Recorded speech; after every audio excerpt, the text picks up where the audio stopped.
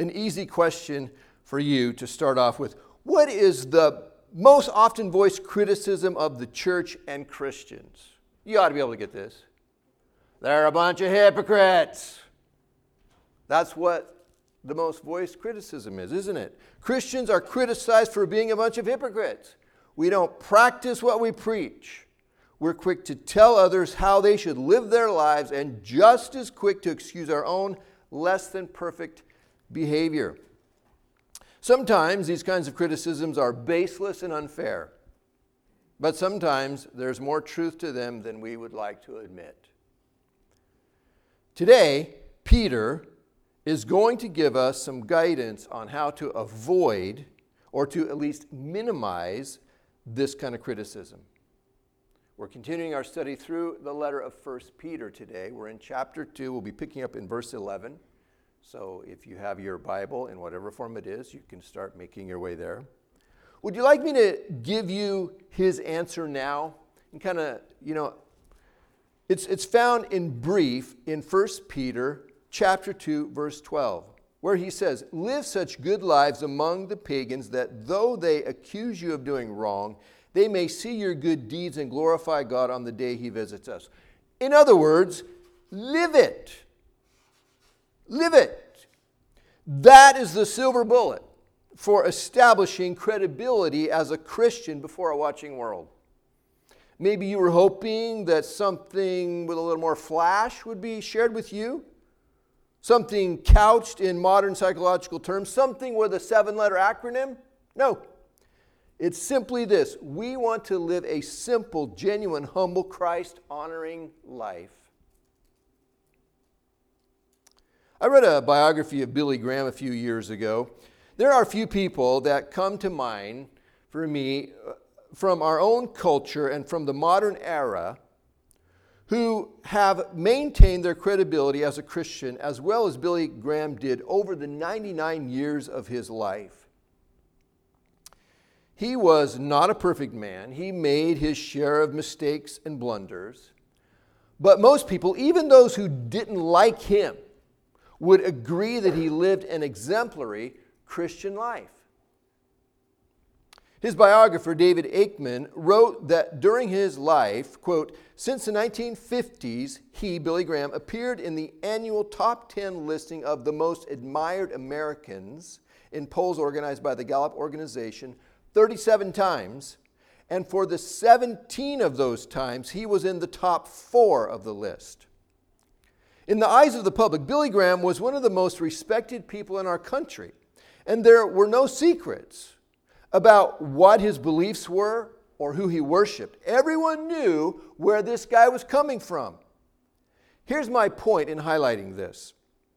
The way people view you and me as a Christian is going to be more dependent upon our personal behavior around them than whatever their general feelings might be towards Christians generally. See, we have the opportunity to win people over and earn their respect every day with our life. I want to share one story with you from Billy Graham's life, which I think illustrates the kind of personal integrity that he had. In 1952, he was offered a personal gift of $6 million in cash by the Texas oil billionaire H.L. Hunt if he would run for president of the United States. Think about the gravity of a temptation like that. That was a huge amount of money by the standards of 1952. Added to that was the temptation of the very real possibility of becoming the most powerful man in the world, the President of the United States.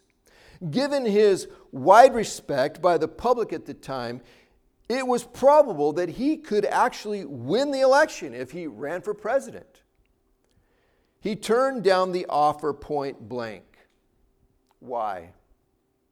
He knew what God had called him to, and he stuck to that. God had called him to be an evangelist, not the President of the United States.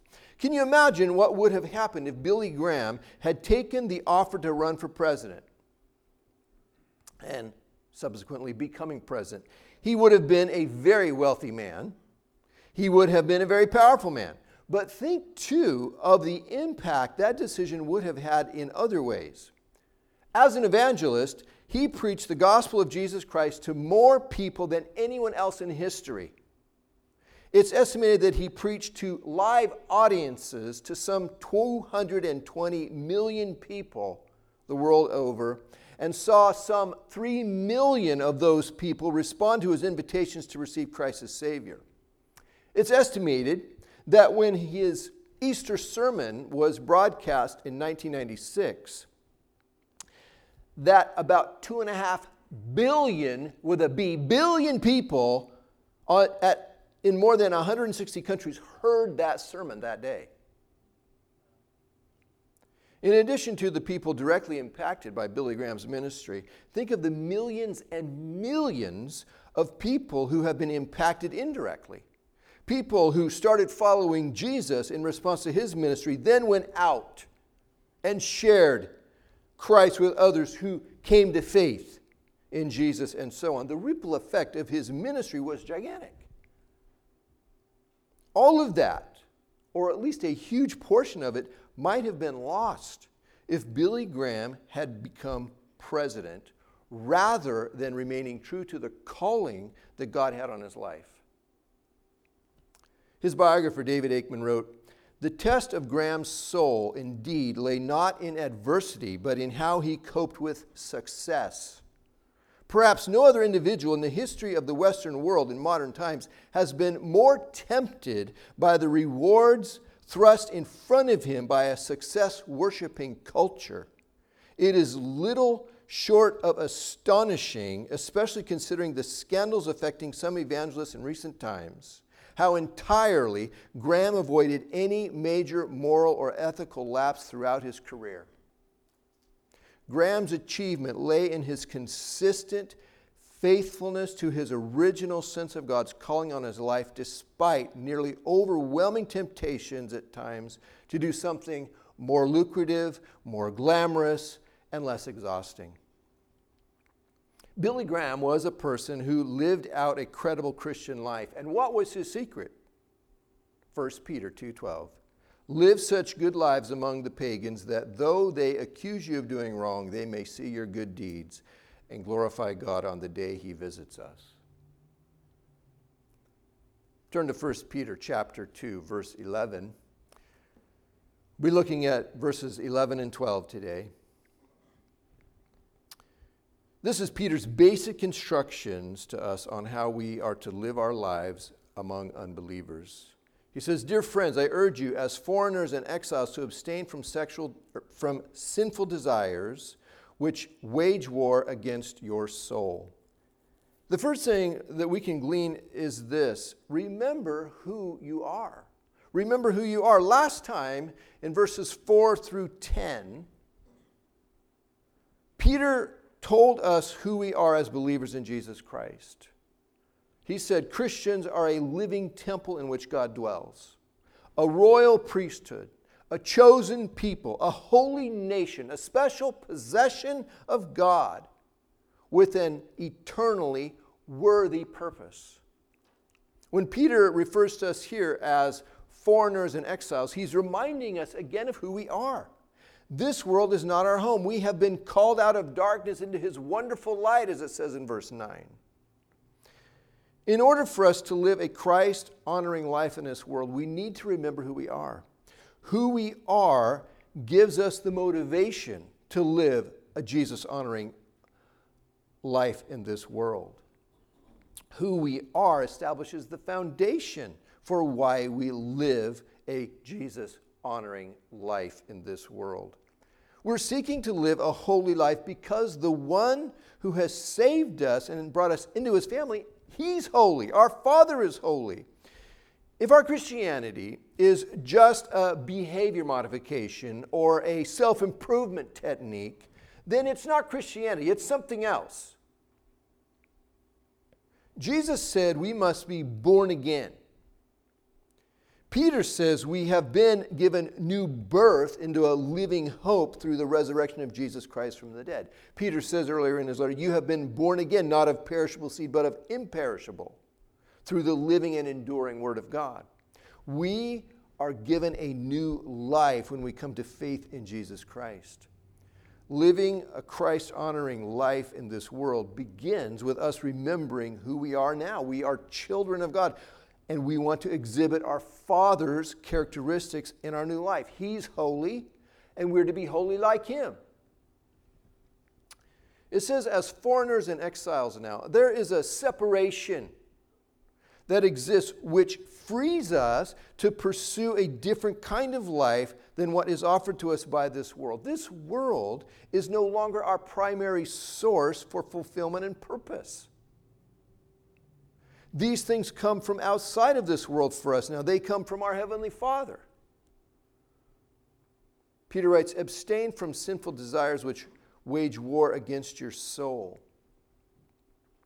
He's telling us to seek after the eternal things of God rather than the things of this temporary place where we are foreigners and exiles. We want to nurture our new life and its desires and stay away from the desires of our old life, our sinful nature. The Bible tells us that we are all born with a sinful nature. It's not something that we had to work at to acquire. It's not something that we had to learn.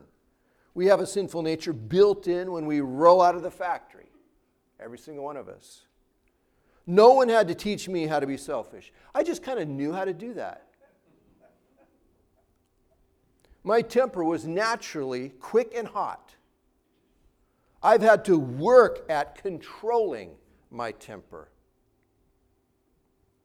When you come to saving faith in Jesus Christ, you're born again. You now have a new life in you, and we want to do all we can to help our new life grow and thrive. And one of the ways that we do that, Peter says, is to abstain, to stay away from sinful desires, because they are literally fighting, battling, warring against the good work of God in us. These things are seeking to tear down our very soul. We don't always consider the impact that our sinful desires and actions are having on our soul, but we should. When we see it the way Peter describes here, it raises the importance of our indiscretions and indulgences. These things are waging war against our soul. They have the deliberate purpose of destroying us. In 1 Peter 2:2, we were told to crave or deeply desire pure spiritual milk, referring to the Word of God. This is a desire of our new life, which we want to replace these sinful desires. Verse 12 of chapter 2, Peter continues here and he says, live such good lives among the pagans that though they accuse you of doing wrong, they may see your good deeds and glorify God on the day He visits us. I want to start by talking about this word pagans. The original Greek word here in this text that is translated as pagans in the NIV, English translation of the Bible, is ethnos, which means nations or people. It's usually translated into English as Gentiles. Peter is referring to people who are not followers of Jesus Christ. I think it is really, really unfortunate that the NIV chose to translate this word as pagans. Pagan is a word that carries a derogative tone, and it's technically a word that refers to a particular type of religious belief. Neither of those things is Peter's intended meaning here. Peter is talking about all people who are not followers of Jesus, and Peter is not intending to sound derogatory in any way in his reference to people who are not yet followers of Jesus. The word pagan is absolutely the wrong word to use here. It misrepresents Peter, and it misleads Christians about how they should see people who are not followers of Jesus. Don't use that word to refer to people who don't believe in Jesus. The Lord loves all people. He desires that every person come to saving faith in His Son, Jesus Christ. Peter did not use the word pagan here. He uses the word people.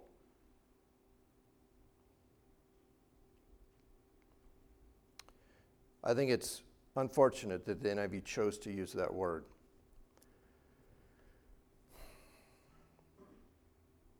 The Lord desires that all people come to a saving faith in His Son, Jesus Christ.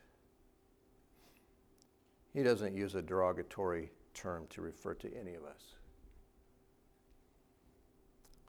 Well, here's the surest way of silencing the critics about our Christianity. Live such a good life among all people.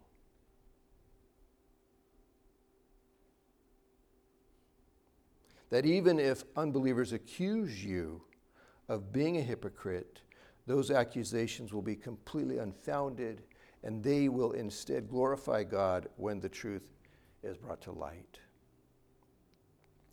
There's a lie that is whispered into our ears by the enemy of our soul that tells us that following the moral code of the Bible will be off-putting and people will reject us.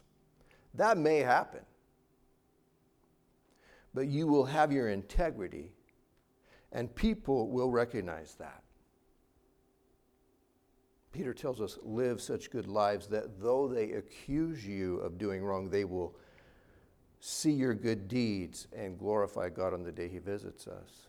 However, the Christian who abandons their moral convictions to conform and to accommodate and to be accepted by unbelievers, they will discover that they have lost their integrity and their respect.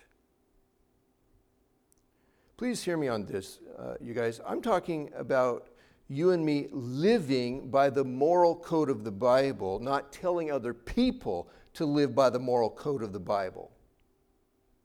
You and I need to follow the teachings of Jesus regardless of whether anyone else does or not, regardless of what our nation allows people to live like. That doesn't matter. What we want to do is live our own life in this way. Too many Christians spend far too much time telling everyone else how they are supposed to live, and they fail to live that way themselves. And that does not earn us any respect. It destroys our credibility.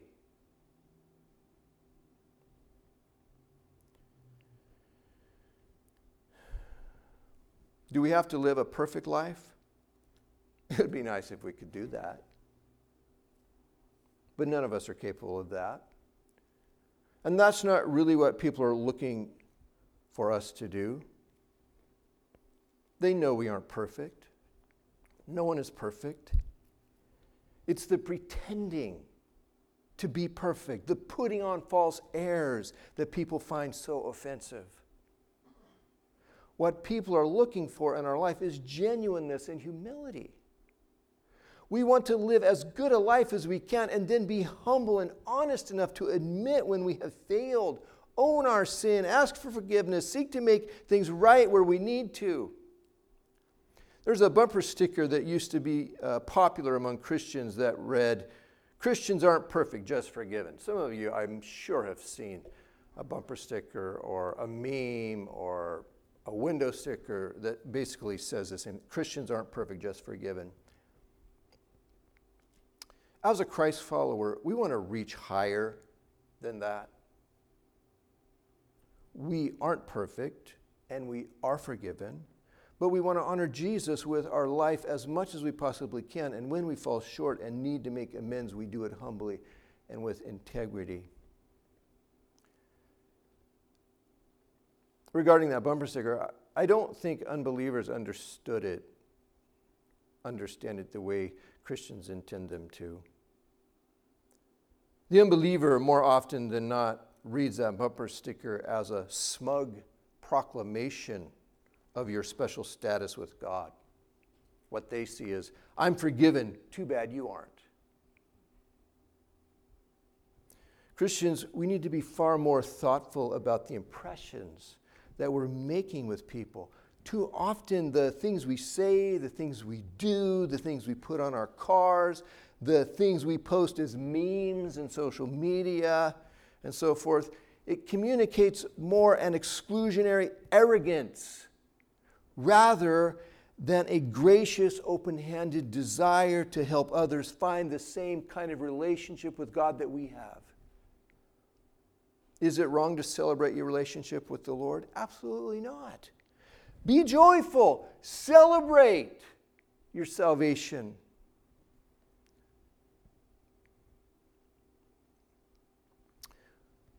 But please give serious thought to the impressions that you are making upon the watching world around you with the things that you say and how you say them, the messages that you are conveying to them.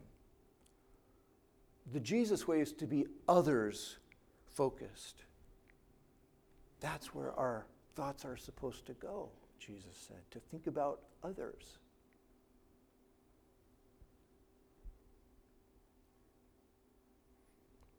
Let's flip over to Matthew chapter 5, verse 13.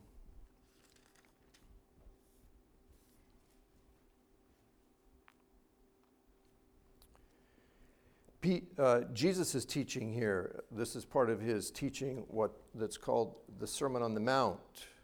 In verse 13, Jesus said, "You are the salt of the earth. But if the salt loses its saltiness, how can it be made salty again? It's no longer good for anything except to be thrown out and trampled underfoot." Salt, in the ancient world, it served many purposes. Among them, salt was used to flavor food, similar to the way that we use salt today. On these cooking contest shows, one of the things that will get you chopped faster than just about anything is a failure to put enough salt on the food. I mean, you can overdo it with the chili powder and survive to the next round. But if you don't season the food enough, which is a code word for salt, then you're toast. Salt is essential. It brightens and enhances the flavor of whatever it's put on. A small amount of salt can even intensify the sweetness of a food, can't it? Christian, you are the salt of the earth, Jesus said. Your presence in this world is as essential as salt is to food. Be a source of flavor in your world. Be the thing that brightens everything around you, the thing that enhances the lives of others. Don't be like everyone else. Don't behave like everyone else. Be what's different. Salt is a different thing than the rest of the food. Follow the new ethic that Jesus teaches us. Be the gracious one. Be the forgiving one. Be the truthful one. Be the honest one. Be the patient one. Be the joyful one. Be the courageous one. Be the humble one. Be the encouraging one. That's being salt.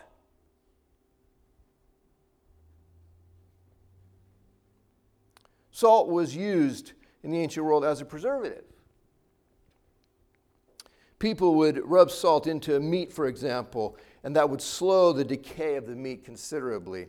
A familiar example in our own time is jerky. Jerky is meat which has been heavily salted, and it lasts a long time. Stick it in your pocket, it'd be good for weeks.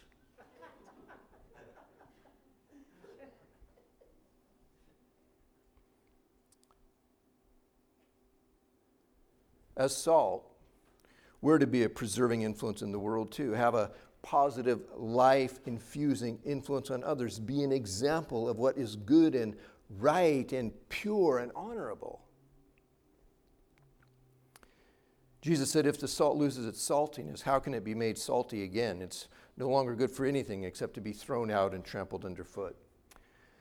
The salt of the ancient world contained a lot of impurities and compounds other than sodium chloride. People gathered salt from just naturally occurring salt deposits. Any processing of salt that they may have done was very crude by today's standards. As a result, salt could look like salt, but not be very salty in taste or function. The salty part of the salt could get leached away, and the remaining substance would lack saltiness. This saltyless salt, It wasn't good for much of anything. I mean, like Jesus said, you obviously can't add the salty part back into it. So it was simply thrown away. The point Jesus is making is that it's important that we be salty. If we are not salty, then we're failing to fulfill our God-given purpose in this world. Our value to the world has disappeared if we're not salty. Jesus continues in verse 14 of Matthew 5. He says, "You are the light of the world. A town built on a hill cannot be hidden. Neither do people light a lamp and put it under a bowl. Instead, they put it on its stand, and it gives light to everyone in the house. In the same way, let your light shine before others, that they may see your good deeds and glorify your Father in heaven." A light is meant to shine and give direction. A light concealed under a bowl would be useless.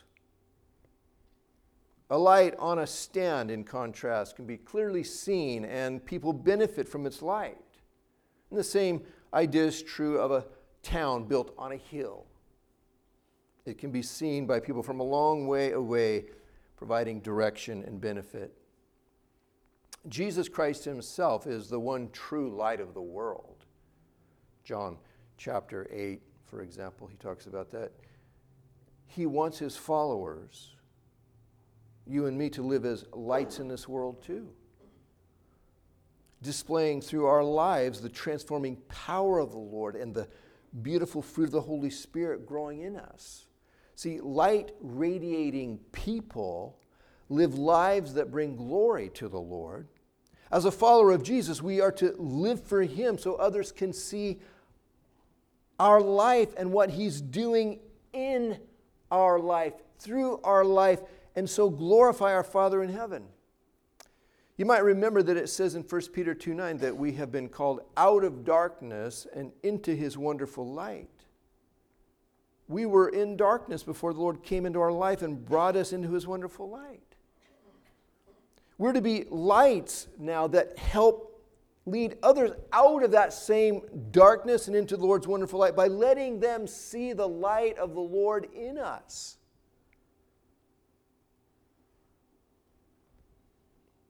What Jesus is teaching in this passage is the same thing that Peter is teaching in the passage in 1 Peter 2, 11 and 12.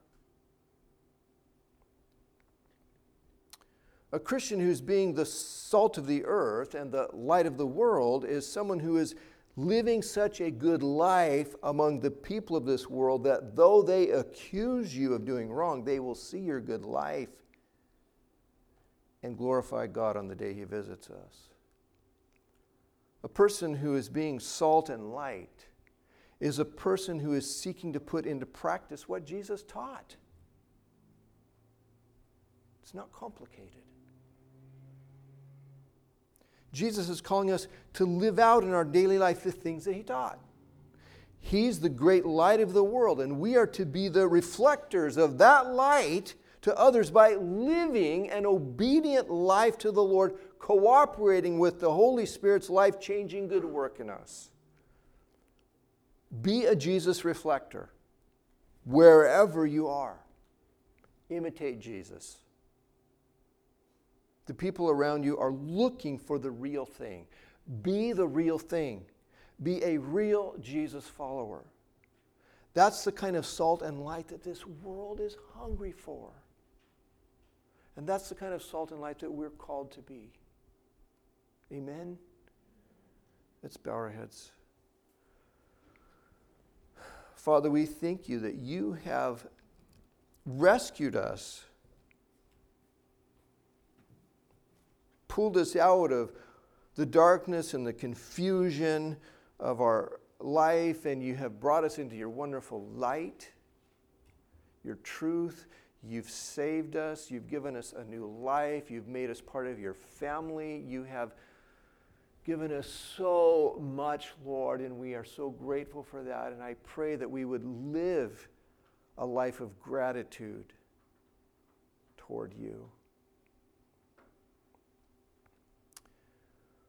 Lord, help us be salt and light in this world. letting people see the work that you're doing in us. Help us to reflect you, Jesus, in the way we live our life, to imitate you, to follow you, Lord. Continue your good work in us. In Jesus' name, amen.